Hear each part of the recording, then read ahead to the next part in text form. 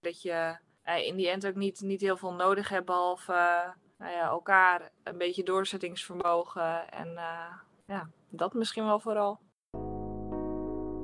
Welkom bij de podcastserie Zij maakten hun droom waar. Ik ben Noortje Timmermans en deze podcast is een onderdeel van de Door Noortje Lifestyle podcast. In deze serie interview ik diverse mensen die hun droom hebben waargemaakt. Wat was hun droom? Hoe hebben ze die gevonden? Was er een bepaald omslagpunt in hun leven? En hoe hebben ze dan die droom waargemaakt? Laat je inspireren door deze dromen en deze mensen en neem hun tips mee voor jouw eigen reis op weg naar jouw droom.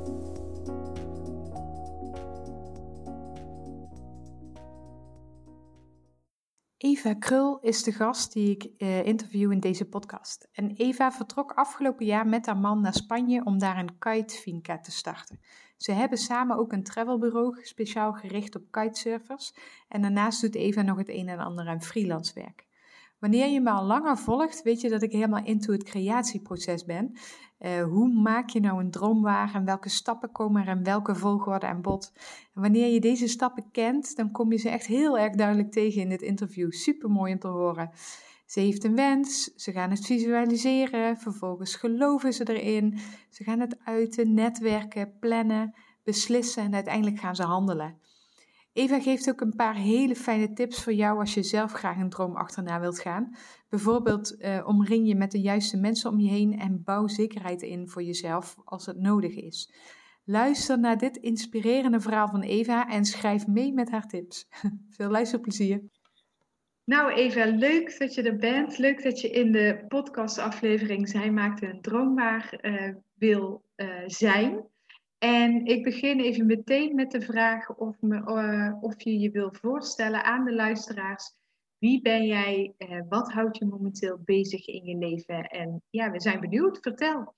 Ja, goedemorgen Noortje, dankjewel. Ik vind het ook heel erg leuk om mee te mogen doen zeg maar, aan deze podcastserie van jou. Ik ben Eva Krul en ik bel momenteel vanuit Spanje, vanuit mijn eigen kitesurf guesthouse. Of guesthouse, want niet-kitesurfers zijn ook hartstikke welkom. In oktober afgelopen jaar ben ik vanuit Nederland hierheen gekomen met mijn man. Eigenlijk midden in de coronapandemie, die nog steeds natuurlijk gaande is. Dus dat was best een uitdaging. Maar momenteel hebben wij 3 gastenkamers gerealiseerd. En 3 camperplekken. En hopen we volgend jaar een groter camperveld te kunnen realiseren. Om nog meer reizigers te kunnen ontvangen. En kitesurflessen te kunnen geven hier. Wauw, dat klinkt echt als een supermooie droom. Vertel, want deze podcast gaat over het waarmaken van je dromen. Maar hoe is dat bij jou en bij jullie gegaan? Had jij een heel ander leven en was er in jouw leven zeg maar een omslagpunt dat je dacht, oké, nu is het klaar, ik vertrek naar Spanje? Of had jij al heel duidelijk helder dat dit jouw uiteindelijke plan zou zijn? We hebben echt, we zijn dus mijn man en ik, echt wel heel veel verschillende dingen gedaan al samen qua ondernemen. Maar ook qua voor een baas werken, gewoon de 9-to-5 jobs. Ik ben manager geweest van teamriders bij Protest Sportswear. Ik ben juf geweest op het VMBO, maar ook lerares op het MBO. Ik heb veel als freelancer gewerkt, studiemateriaal geschreven. En eigenlijk was er dus geen duidelijk pad naar het runnen van een eigen guesthouse. Maar wel was er één, hoe zeg je dat? Een rode draad eigenlijk in ons leven die daar wel een beetje op aanstuurde. Want wij hebben ons eigen kitesurfreisbureau. Dat hebben we denk ik nu al een jaar of 6.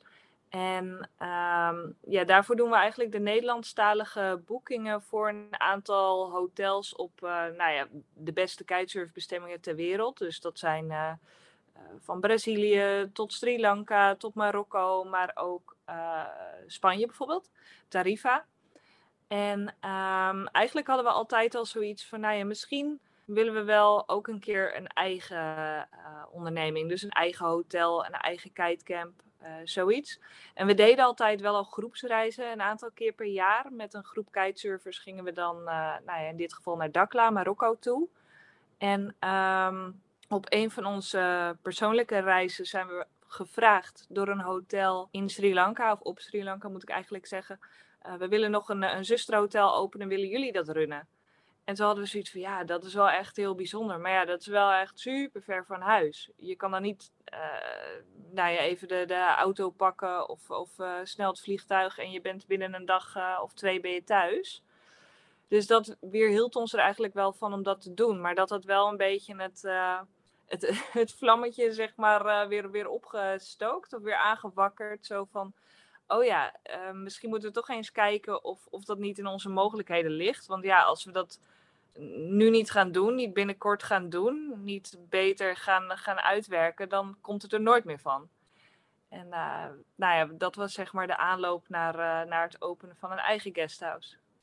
Wauw, wat tof. Hey, en welke leeftijd hebben jullie, jouw man en jij? Ik ben net 34 geworden en hij is net 35 geworden, echt vorige week. Oh, kijk. Hey, en hoe lang kiten jullie al? Is dat zeg maar al iets wat jullie hele leven aan het doen zijn? Of is dit ook iets wat op latere leeftijd zeg maar gestart is? Het kitesurfen is voor mij wel echt op latere leeftijd gestart. Dus dat is nu zo'n 9 jaar geleden. En dat kwam door Ferry, door mijn man. Die kite, ja, al zolang ik hem ken eigenlijk. Maar eigenlijk wat ons verbond was vooral onze gedeelde muzieksmaak en passie voor muziek. En nou ja, het feit dat hij zo vaak op het strand te vinden was, maakte wel wat in mij los. Dat ik dacht van ja, ik vind het eigenlijk ook wel leuk en wel spannend. En ik ben wel heel erg benieuwd naar wat het dan is, kitesurfen. En toen heb ik het dus nu inmiddels zo'n 9 jaar geleden heb ik het geleerd. En dit is nu echt onze gedeelde passie, onze gedeelde uitlaatklep. En ook gedeeltelijk onze inkomstenbron. Ja, te gek. En zijn jullie dan nu fulltime in Spanje? Of ja, hè, dus vanaf oktober afgelopen jaar. Is dat wel het plan, dat jullie daar gewoon het hele jaar door zijn? Ja en nee. We hebben allebei nog wel wat freelance projecten waarvoor we niet aan Spanje gebonden zijn. Dus we Mhm. willen eigenlijk ook wel nu van onze vrijheid gebruik maken om nog te gaan reizen dit najaar. Maar ja, hoe dat eruit gaat zien, dat is natuurlijk ook weer afhankelijk van de pandemie waar we nu mee te maken hebben. Maar in principe zijn wij hier het zomerseizoen, het windseizoen. En dat loopt vanaf ongeveer april tot oktober. En dit jaar zullen wij dan ook wel wat langer blijven, omdat we nog heel veel te doen hebben, heel veel te klussen hebben, heel veel plannen hebben met de Kitevinka. Maar in principe zijn wij niet per se jaar rond in Spanje. Nee, oké. Dus dat is nog flexibel en dat gaan jullie inrichten de komende periode, hoe jullie dat zelf willen. Maar hoe zijn jullie dan nu aan Ja. deze kitefinca gekomen? Ja, want inderdaad, we hadden op een gegeven moment het plan van, nou, we moeten dit toch maar echt beter gaan uitkristalliseren wat we dan willen doen in terms of een eigen guesthouse. Toen zijn we eigenlijk gaan kijken naar locaties die vanuit Nederland goed bereisbaar zijn. Dat wil zeggen dat je er niet per se naartoe hoeft te vliegen. Ook omdat we een wat duurzamere inslag willen en hebben kunnen realiseren hier met de Kitevinka. Idealiter moest er een treinverbinding zijn. Nou, die is nog niet goed op het moment dat wij deze podcast opnemen. Maar in principe is het mogelijk om hier met de trein te komen en met het openbaar vervoer. Daarnaast kun je het rijden. Dus mocht er iets aan de hand zijn met familie of vrienden, kunnen wij heel flexibel en snel terug naar Nederland. Dat was een vereiste. En vervolgens zijn we eigenlijk gaan kijken van, nou oké, waar is het nog niet overbevolkt qua toerisme? Maar wel goed om te kitesurfen. En wat is gewoon een bijzondere mooie plek. En wij kenden een manager van een hotel waar wij voor hebben gewerkt met Outbound Kite Travel, ons reisbureau. En hij zit nu in de business dat hij eigenlijk mensen adviseert waar zij hun surf- of kitesurf hotel kunnen openen. En dat zijn vaak hele grote spelers. Maar wij hadden zoiets van, nou, we nemen gewoon contact met hem op. We sturen hem eens een mailtje van, hey Bruno, hoe is het? Dit en dat is ons plan. Misschien kun je ons helpen.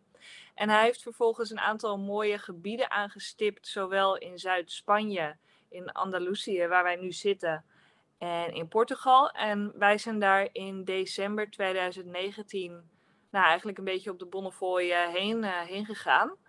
om eigenlijk via de Spaanse funda hebben we gewoon wat huizen opgezocht en die zijn we gaan bezoeken. Zowel met makelaars, zoals je dat in Nederland ook gaat doen als je een huis koopt. Als met, hoe zeg je dat, gewoon zelf. Dat we gewoon langs reden van, nou, wat is deze plek? En toen vonden we dit huis in La Redondela, dat is in de provincie Huelva. In Andalusië dus, in Zuid-Spanje. Vlak bij de grens met Portugal. Het is echt maar 40 minuutjes rijden naar Faro Airport. En ondanks dat het die dag echt onwijs aan het regenen en stormen was, hadden we wel zoiets van, wauw, wat een te gek huis. De vibe was zeg maar al meteen goed. Dus toen zijn we hier bij het huis gaan kijken. En long story heel erg short. Sinds oktober zitten wij hier. Maar vertel, want hadden jullie in Nederland dan een kookhuis en hoe hebben jullie het voor elkaar gekregen om dat dan in Spanje ook te kopen? Hoe werkt zoiets? Onze luisteraars die zitten nu op een punt waarschijnlijk dat ze zelf ook nog zoekende zijn naar een droom en getriggerd worden door allerlei inspirerende verhalen. Maar ja, er is altijd een vraag, maar hoe doe je dat dan? Ja, ja, snap ik. Ja, dat is. Ik geloof ook wel dat als je iets wil in het leven, dat je dat kunt bereiken. En wij hadden de mazzel dat wij binnen de familie een investeerder hadden die kon investeren op het moment dat wij daar zelf nog niet de middelen voor hadden, zeg maar. Dus wij hadden inderdaad, ik zeg ook hadden, want dat is heel recent niet meer, een koophuis in het centrum van Alkmaar. Een heel klein schattig arbeiderswoningje. En die hebben we in de eerste instantie aangehouden. Omdat wij toch nog wel enige vorm van zekerheid. Het voelt als een zekerheid, hè, een koophuis in Nederland. Wilden we toch wel graag houden. Maar we merkten eigenlijk al snel dat op het moment dat je dat doet, dat je dan toch niet helemaal met beide benen erin bent gesprongen. Dan heb je altijd nog één klein stukje dat in Nederland zit. En ook natuurlijk op het moment dat het koophuis aandacht nodig heeft, onderhoud nodig heeft.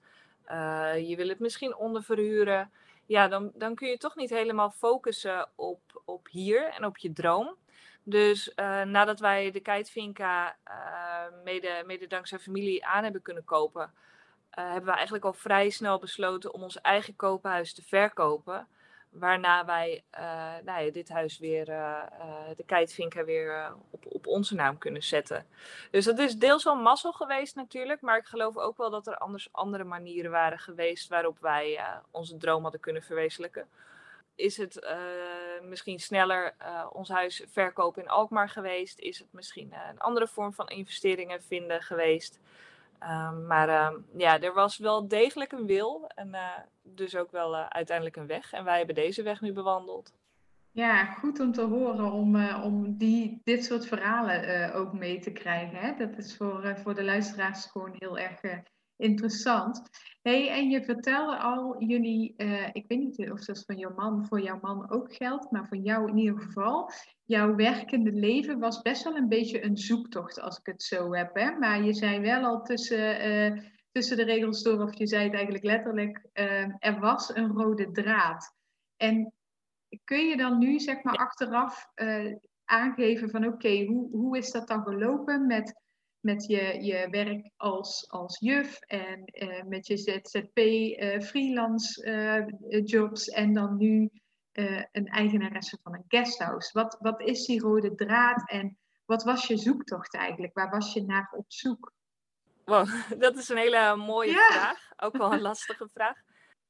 Ik denk dat de rode draad is toch een zelfstandig bestaan. Oftewel, ik heb eigenlijk gedurende mijn werkende leven bijna altijd wel een vorm van een eigen onderneming gehad. Dat begon in een heel ver verleden met Envy Clinics. Dat waren girls boardsport clinics. Om meer dames op een wakeboard, een snowboard, een skateboard of een kiteboard te krijgen. Omdat het best wel een man's world is. En daarvoor organiseerde ik evenementen en reisjes en trips.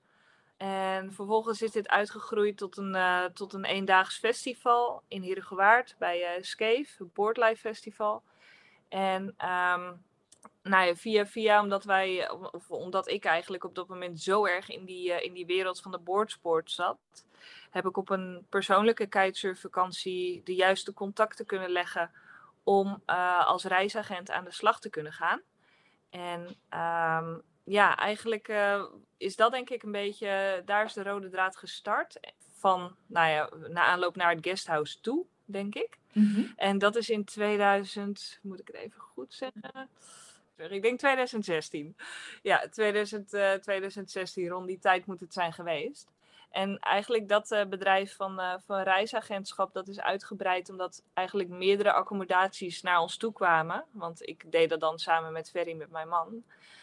Van nou, Outbound Kite Travel zet die hotels wel heel goed in de markt. En wij willen ook meer Nederlandse kitesurfers. Dus kunnen jullie onze accommodatie ook aanbieden. En dat is heel erg leuk, want op die manier kregen wij eigenlijk vaak de mogelijkheid om de hotels ook daadwerkelijk zelf te bezoeken. Want dat was ook een van onze USP's, zeg maar, dat we wilden ook echt op de locatie zijn geweest. Om zo goed advies te kunnen geven en de juiste informatie. En op het moment dat een locatie ons ook niet aansprak, dat we dachten, nou, dit is niet echt heel erg leuk voor kitesurfers, dan wilden we ook niet aanbieden op Outbound Kite Travel. Dan hadden we ook zoiets van, ja, dan past het niet bij onze waarden, bij wat wij belangrijk vinden, wat wij denken dat goed is. Dus op die manier is dat bedrijf eigenlijk gegroeid. En ondertussen was ik op de achtergrond inderdaad best wel aan het zoeken van, wat vind ik dan zelf leuk? En vaak was dat wel bij alle jobs die ik heb gehad, dat ik wel veel zelf wilde invullen. Dus bijvoorbeeld in mijn baan als lerares op het VMBO in Zaandam ontwikkelde ik mijn eigen studiemateriaal. Omdat ik wel gewoon echt wel een grote mate van zeggenschap wilde op de lesstof die ik ging aanbieden, hoe ik dat ging doen. Dus ik denk dat ik altijd wel door de jaren heen heb gemerkt van ik wil hetgeen dat ik doe, of wat ik doe, wil ik graag op mijn eigen manier doen, voor zover dat kan binnen de kaders. Ja, mooi. Dus dat ondernemerschap, dat zit er eigenlijk al heel erg lang in. Ja, denk het wel, ja. Kom jij uit een ondernemende familie of ben jij een uitzondering wat dat betreft? Ik denk wel dat ik uit een ondernemende familie kom. De familie Krul heeft een eigen baggerbedrijf gehad. En nu is mijn vader recent weer begonnen als zelfstandige in de baggerwereld. Dat is wateren dieper maken, stranden opspuiten. Bij Hoorn wordt nu een heel mooi stadstrand gebouwd, mede dankzij mijn vader. Dus dat is wel heel erg leuk. Dat zijn wel echt ondernemers. De andere kant van de familie is meer echt de zorgende kant. En nu ik het er eigenlijk zo met jou over spreek, denk ik, oh ja, misschien dat wel echt heel mooi samenkomt nu in het guesthouse. Want voordat wij dit gesprek ingingen, was ik nog een ontbijtje aan het maken. En was ik nog het buitentoilet even aan het schoonmaken. Dus was ik echt aan het zorgen. En zo meteen na dit gesprek duik ik weer in mijn mailbox om weer echt aan de slag te gaan. Eigenlijk als die ondernemer die de zaken moet regelen.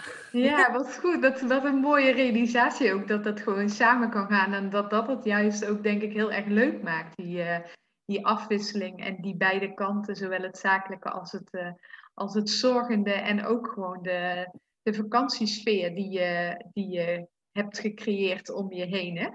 Ja, absoluut. Ik heb trouwens op het moment dat wij nu aan het spreken zijn, wordt het ontbijt klaargezet buiten. Dus misschien dat je af en toe wat geluiden Geen enkel probleem. hoort. That's life. Absoluut, ja. Hey, en even kijken, want het klinkt gewoon echt alsof jij nu gewoon een enorm droomleven hebt samen met je man. Voelt dat ook voor jou zo? Ben je nu op een punt dat je echt denkt, ja, volgens mij is dit wat wij met ons leven willen? Nou, ja en nee, maar ik zit nu naar mijzelf te kijken, want wij doen dit gesprek via Zoom. En ik zie dat ik toch wel flinke bags under my eyes heb. Flinke wallen heb. Dus het is ook wel echt vermoeiend. Want een dag begint hier met dus het schoonmaken bijvoorbeeld bij het zwembad buiten. Het vegen. Als het 's nachts hard gewaait, dan ligt het helemaal vol met blaadjes en dat soort dingen. Want we zitten hier wel echt in we houden de omgeving zo groen mogelijk, zeg maar. En dan wordt het ontbijt maken voor de gasten die dat bij hebben geboekt. Dan wordt het mails beantwoorden. Dan wordt het vaak nog even de kamer schoonmaken of klaarmaken voor nieuwe gasten. Misschien komt er een camperaar aan die ontvangen moet worden en even wegwijs gemaakt moet worden. Boodschappen doen. En daarnaast geven we dus ook zelf kitesurflessen als IKEO gecertificeerde instructeurs. En we hebben hier eigenlijk vrijwel dagelijks vanaf een uur of 3, 4 in de middag wind. Dus dat betekent dat ik voor die tijd klaar moet zijn om naar het strand te gaan en de kitesurflessen te kunnen geven. En dan kom je om 8 uur weer terug. Dan is het nog een beetje opruimen, eventueel materiaalonderhoud van de school. Eten en slapen. Dus het zijn Hard dan volle werken. dagen. En dan daarnaast heb ik nog... ja, absoluut. En daarnaast heb ik nog een aantal freelance klussen. Ik ben nu voor de Nederlandse Kitesurfvereniging bezig met het creëren van content, social media campagnes, interviews. Ik ben ook auteur voor Access Kiteboard Magazine. Dus dat probeer ik allemaal tussendoor er nog een beetje te doen. Maar het is wel allemaal mijn eigen keuze, onze eigen keuze. Het zijn onze eigen dingen die we doen helemaal voor onszelf. En we kunnen het ook zo invullen zoals wij dat willen. Dus in die zin denk ik inderdaad dat je het goed zegt dat we wel de droom leven, ja. Maar als je dan nu kijkt van hoe zou je het de komende jaren iets anders willen zien? Wat zou je dan nog graag willen veranderen, toevoegen of aanpassen? Of... Nou, ik denk dat je ook op het moment dat je je leven omgooit, dat je erin moet groeien, zeg maar. Dus ik hoop en ik denk dat dat de komende jaren wel gaat veranderen. Dat het wat vanzelfsprekender wordt, allemaal wat minder energie kost. Mhm. En daarnaast hebben we gewoon nog heel veel plannen met de Kitevinka. Omdat het gewoon nog heel veel meer potentie heeft. Dus we willen bijvoorbeeld de school uitbreiden. We hebben nu ook bijvoorbeeld subs die men kan gaan huren. Maar we willen ook meer mountainbikes. Dat mensen hier lekker kunnen gaan fietsen. Dat het dus niet alleen per se voor de kitesurfer is. Ondanks dat we wel de Kitevinka heten natuurlijk.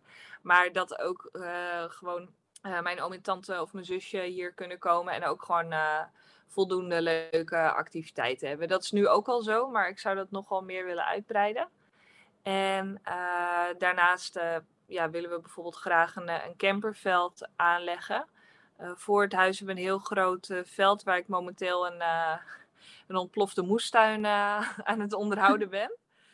En daar willen we wel dat daar de komende jaren, al dan niet volgend jaar, 7 campers kunnen gaan staan. Of misschien ook wel caravans, maar de voorkeur gaat wel uit naar campers.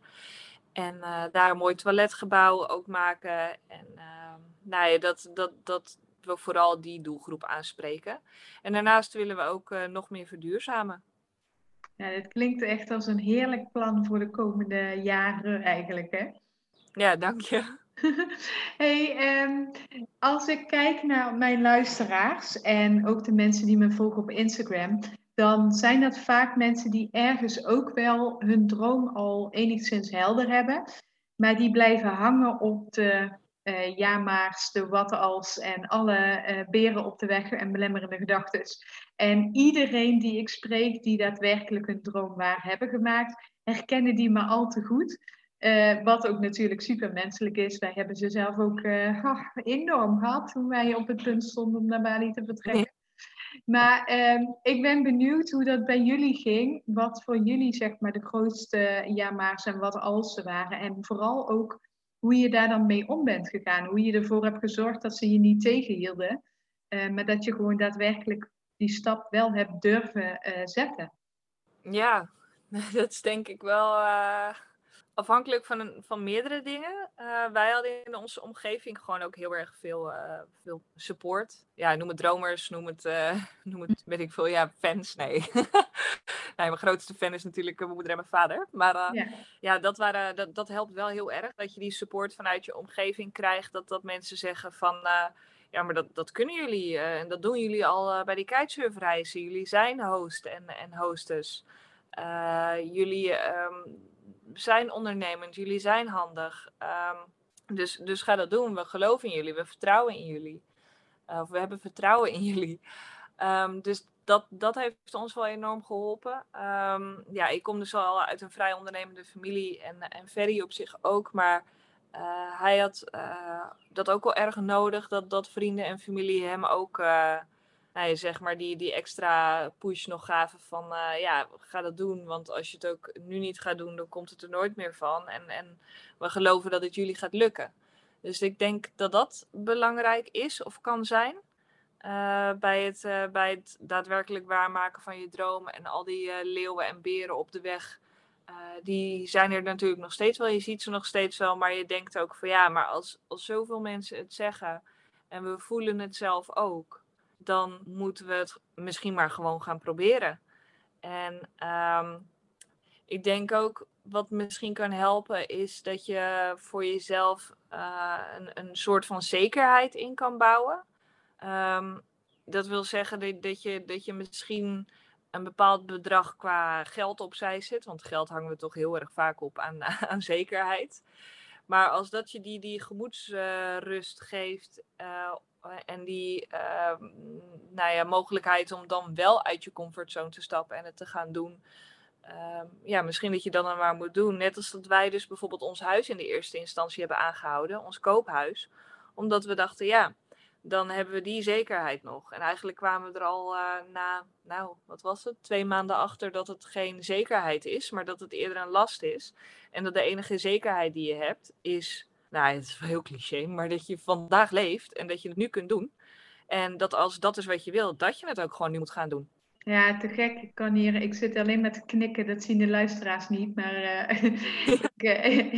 ik voel deze tot in mijn tenen. En het mooie is dat je dat zegt. Want wat wij vaak horen. En op het moment dat je met je dromen aan de slag gaat. En daadwerkelijk stappen wil gaan zetten. Dan hebben we het idee dat we die belemmerende gedachten en die beren op de weg maar weg moeten stoppen of zo. Maar je kunt ook zoeken naar een mogelijkheid om het voor jezelf acceptabel te maken. Want die gedachten die komen niet voor niks. Het zijn toch ergens angsten voor de onzekerheid of voor wat er eventueel zou kunnen gebeuren. En als je daar dan inderdaad een weg in zoekt om het voor jezelf acceptabel te maken. En of dat nou inderdaad met een koophuis in Nederland nog is of met een bepaald geldbedrag. En ik heb dat al een keer eerder aangehaald toen wij naar Bali gingen en heel erg zaten in wat als natuurgeweld. Dat je een plek zoekt waar je je veilig voelt qua natuurgeweld. En dat je dan inderdaad op het moment dat je daar bent en op het moment dat je die ergste drempel over bent, dan merk je al heel snel, oké, dit was blijkbaar nodig om de stap te maken, maar ik heb het nu niet meer nodig. Want die angst of die gedachte, die valt nu als een last van mijn schouder af. Maar ja, je moet toch wel daar iets mee doen om je stappen te durven zetten. Dus stop ze vooral niet weg, zou ik zeggen. Maar ga kijken naar een manier om daar toch mee recht in de ogen aan te kijken en daar een manier voor te vinden. Ja, wij waren ook op Bali dat de aardbeving toen was op Lombok. Maar dat was wel... was je toen ook wel op Bali? Dat was wel schrik hoor, al die naschokken. Nee, wij hebben inmiddels wel wat aardbevingen gevoeld. En nou ja, ik voel ze echt totaal niet. Mijn vriend die voelt ze allemaal. Maar gelukkig nog niet in zulke heftigheid dat we iets qua actie moesten doen. Maar ik kan me voorstellen dat het wel heftig is. En goed, wij hebben daar dus inderdaad rekening gehouden met het zoeken van ons plekje hier op het eiland.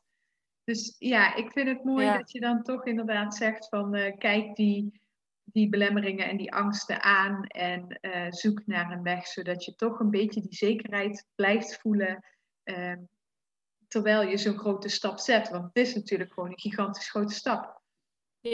Ja, en ik denk ook wel dat de meeste mensen dat zeker in het begin gewoon nodig hebben om die zekerheid in te bouwen. Al is het alleen maar voor je gemoedsrust, voor je gevoel. Dat het eigenlijk achteraf gezien misschien niet eens een echte zekerheid blijkt. Maar er is altijd wel iets, denk ik, wat je kunt inbouwen. Bijvoorbeeld dat ik meer voor mijzelf ging werken als ZZP'er. Vooral als schrijver op dat moment van studiemateriaal en ook freelance voor de contentcreatie en artikelen schrijven. Toen heb ik wel eerst bedacht, ik heb inkomsten vanuit Outbound Kitetravel. Ik heb nu ongeveer zoveel inkomsten vanuit mijn freelance werk als content creator en schrijver. Maar vind ik dat voldoende? Of geeft het mij word ik er niet bang van, zeg maar, als ik alleen dat ga doen. Toen dacht ik, ja, ik vind het toch wel een beetje spannend. En toen heb ik met mijn werk toen de tijd kunnen overleggen dat ik 2 dagen minder ging werken. Dus ik werkte toen nog maar 3 dagen. En eigenlijk kon ik zo mijn freelance bestaan en Outbound Kite-Travel, ons reisbureau, uitbouwen.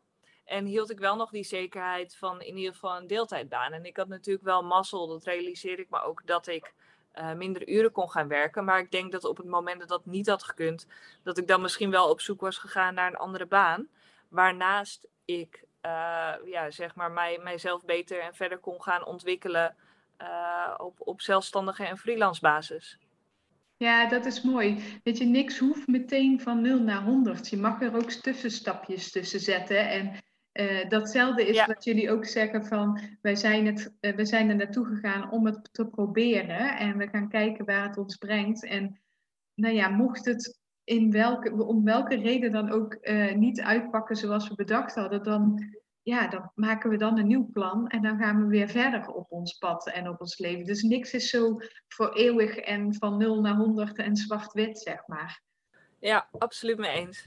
Ja, fijn dat ik een hele belangrijke en mooie tip voor de luisteraars. Dat je gewoon voor jezelf het mag uitstippelen op de manier die bij jou past. En dat hoeft echt niet te zijn van ik zeg morgen mijn baan op en ik vertrek met een backpack naar waar dan ook. En dat is het. Want als dat je heel erg onrustig maakt, dan is dat dus ook niet jouw droom. Precies, ja, dat denk ik ook. En vooral ook wat je zegt, niet gelijk van 0 naar 100. Ik bedoel, nu dat wij hier de Kitevinka hebben, heb ik ook nog steeds Outbound Kite Travel daarnaast. Wat ik al zei, ik heb ook nog steeds wat freelance klussen daarnaast. En dat geeft mij dus die rust om dit te kunnen doen. En dat ik ook denk, op het moment dat de coronapandemie dan toch weer heel erg opleidt. Wat nu op het moment dat wij met elkaar spreken wel het geval lijkt te zijn. Hebben wij ook nog andere middelen om in ieder geval onze eerste levensbehoeften te kunnen bekostigen. En in die end kom je er ook wel vaak achter. Het is ook een cliché, maar wat heb je nou eigenlijk nodig? Ja, ik wil mijn verzekeringen kunnen betalen. En mijn internetabonnement is vrij cruciaal voor het werk dat ik dan verder nog doe. Maar ja, verder, ik hoef echt niet iedere dag uit eten. Ik hoef geen dure boodschappen.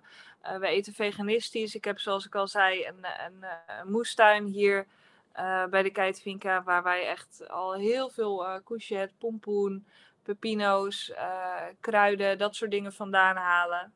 En dat is ook gewoon heel erg mooi om te merken dat je in die end ook niet heel veel nodig hebt, behalve elkaar, een beetje doorzettingsvermogen en dat misschien wel vooral. Ja, mooi. Dat is echt een hele mooie. Ik denk dat ik die als intro ga gebruiken. Dat mensen meteen weten van oké, je hebt gewoon helemaal niet zo heel veel nodig. Dat ben ik volledig met je eens. Hey, in de hele aanleiding naar het waarmaken van jullie droom, heb jij tips voor de luisteraars qua dat je misschien boeken hebt gelezen die je geholpen hebben of inspirerende accounts bent gaan volgen of podcastafleveringen of iets waar jij van zegt, oké, als je die stap wil gaan maken, kijk hier eens naar. We schieten me een aantal dingen gelijk te binnen. Dat ik denk, ik hoop dat mensen in de mogelijkheid zijn om mensen om zich heen te verzamelen die inspirerend zijn. Wij hebben bijvoorbeeld onze beste vrienden. Dat zijn Florine en Thijs van Verhalen. Een vrij grote fanlife account op Instagram. En zij wonen al een hele tijd in hun bus. En zij maken ook podcasts. En ze hebben hier ook bij ons op de Vinka een tijd gezeten om te helpen. Maar ja, die mensen die zijn gewoon inspirerend. Want die zijn ook gewoon... die zijn ook gewoon in het diepe gesprongen. En op het moment dat je dat soort mensen om je heen hebt, denk ik dat het ook aanstekelijk kan werken. En dat is natuurlijk misschien niet voor iedereen weggelegd, maar ik geloof wel dat je makkelijk in contact kan komen, misschien via social media, misschien via bepaalde websites of forums. Voordat je gewoon met elkaar kunt kletsen en met elkaar gedachten kunt uitwisselen, ideeën kunt uitwisselen, kunt sparren. Want ik denk dat dat heel belangrijk is. Dat is in ieder geval heel belangrijk voor ons geweest. En je vraagt ook, heb je boeken gelezen? Wij hebben een boek aangeschaft en dat heet Zo koop je een huis in Spanje. En eigenlijk was de koop rond en hadden we alles geregeld. En toen hadden we het boek eigenlijk nog nooit aangeraakt. Dus ja, ik denk dat wij misschien ook niet de mensen zijn die dat gaan doen. Ja, die zeg maar boeken en guides en how-to's erop naslaan. We zijn wel heel erg uitgegaan van onze eigen waarden. Dus ja, wat vinden we belangrijk? En dat was buiten de gebaande paden, duurzaam of de mogelijkheid tot verduurzamen. En daarnaast vonden we het ook en vinden we het ook heel erg belangrijk om eigenlijk alles wat we doen zoveel mogelijk te doen zoals we dat zelf willen. En zoveel mogelijk zelf vorm te kunnen geven. En dat gaat van het inrichten van een kamer naar je eigen smaak tot het serveren van ontbijtjes die dus veganistisch zijn. En waarmee je gasten echt kunt verrassen om mogelijk ook en inspireren om mogelijk ook minder vlees te gaan eten. Dus dat zijn wel 3 dingen, denk ik, die belangrijk zijn geweest voor ons. Inspirerende mensen en nou ja, het helemaal naar onze eigen zin kunnen doen. En op onze eigen weg, op ons eigen tempo. Ja, mooi. Mooi. Hey, en als je dan nu zo denkt aan de toekomst, denk je dan zeg maar al in termen van over 5 jaar zie ik voor me dat? Of ben je heel erg in het nu nog steeds en we zien wel waar het over 3 maanden waar we dan zijn? Of ben je echt al op de lange termijn de Finca helemaal aan het inrichten? Je hebt het al een klein beetje verklapt, maar... Ja, ja deels. Ook wel naar de toekomst zijn we aan het kijken. Maar ik denk ook dat het leven in Nederland, of het leven zoals wij dat in ieder geval vorm hadden gegeven, is heel erg toekomstgericht. Dus het is heel erg gericht op het afbetalen van een huis, het doorgroeien in je baan, al dan niet aan kinderen denken, dat soort dingen. Een groter huis, misschien zelf een keer een huis bouwen. Hebben we ook toen nog over nagedacht. Een landje kopen en ergens iets bouwen. Maar we merken dat het leven hier vertraagt. En dat is eigenlijk goed. Want je bent zo erg bezig met het hier en nu. Wat ik eigenlijk ook wel heel erg prettig vind. Kijk, ik denk dat je altijd wel een plan of een droom of een aanvulling in je hoofd misschien moet hebben voor de toekomst.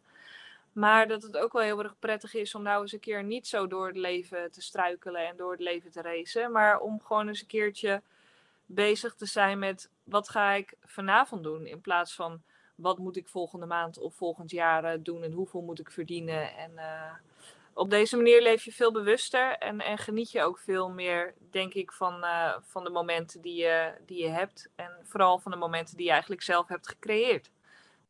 Je vroeg eigenlijk van wat is de toekomst? De toekomstplannen, en die zijn er dus wel, maar misschien niet zo groots en meeslepend en meerjarige plannen. Maar we willen volgend jaar wel echt een camperveld gerealiseerd hebben om meer busjes te kunnen ontvangen. Want we hebben momenteel maar 3 camperplekken. Maar die zijn ook heel erg gewild. Die staan echt bijna altijd wel vol. En dat komt omdat ze heel goedkoop zijn. We hebben zelf ook een campertje en we gingen gewoon bij onszelf na. Goh, wat willen wij als wij op reis zijn met de bus? Nou, dan willen we niet te veel betalen natuurlijk. We willen wel sanitair, we willen een toilet. En als je ook nog een beetje een bijzonder of leuk plekje hebt, dat is dan helemaal te gek. Dus op onze 3 plekken heb je inderdaad een buitendouche waar je gebruik van kunt maken. Een toilet, maar je kunt ook gebruik maken van het zwembad. Je mag gewoon de kruiden uit de kruidentuin plukken. Citroenen uit de citroenboom halen als die klaar zijn voor gebruik. En ja, dat vinden we zelf gewoon leuk om aan te bieden. En dat zouden wij ook willen vinden als wij op reis zouden zijn in de camper. Dus vandaar meerdere camperplekken, omdat dat ook wel nou ja, iets is waar wij onszelf heel erg mee kunnen identificeren en vinden we heel erg leuk. En daarnaast dus het verduurzamen. En dat moet in ieder geval gebeuren middels het plaatsen van zonnepanelen.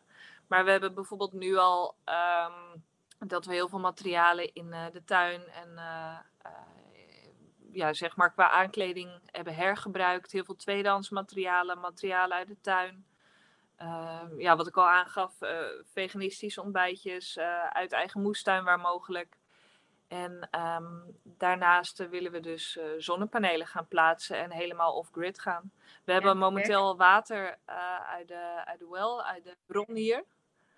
En het water uit de bron is nu nog niet drinkbaar, maar daar willen we ook een filter gaan plaatsen dat je het ook kunt drinken. Nu kun je het wel al gebruiken voor het koken en het wassen van je groenten en natuurlijk het wassen van je lijf en je vaat en dat soort dingen. Maar ja, we willen ook dat dit water drinkbaar wordt, zodat we van die eeuwige plastic flessen af zijn. En nou ja, dat zijn dus allemaal stappen richting het verduurzamen die we wel de komende tijd willen gaan maken. Ja, mooi, mooi, mooi. Ik word er heel enthousiast van. Hey, nog één vraag voordat we langzaam gaan afronden. Je had het er net over dat het leven in Nederland is heel erg toekomstgericht en het leven zoals jullie het nu hebben in Spanje is veel meer in het nu. Maar merk je ook echt aan jouw omgeving nu in Spanje, aan de mensen in Spanje en misschien ook wel de mensen in Portugal, omdat jullie daar zo dichtbij zitten, dat dat echt wezenlijk een verschil is met de mentaliteit in Nederland?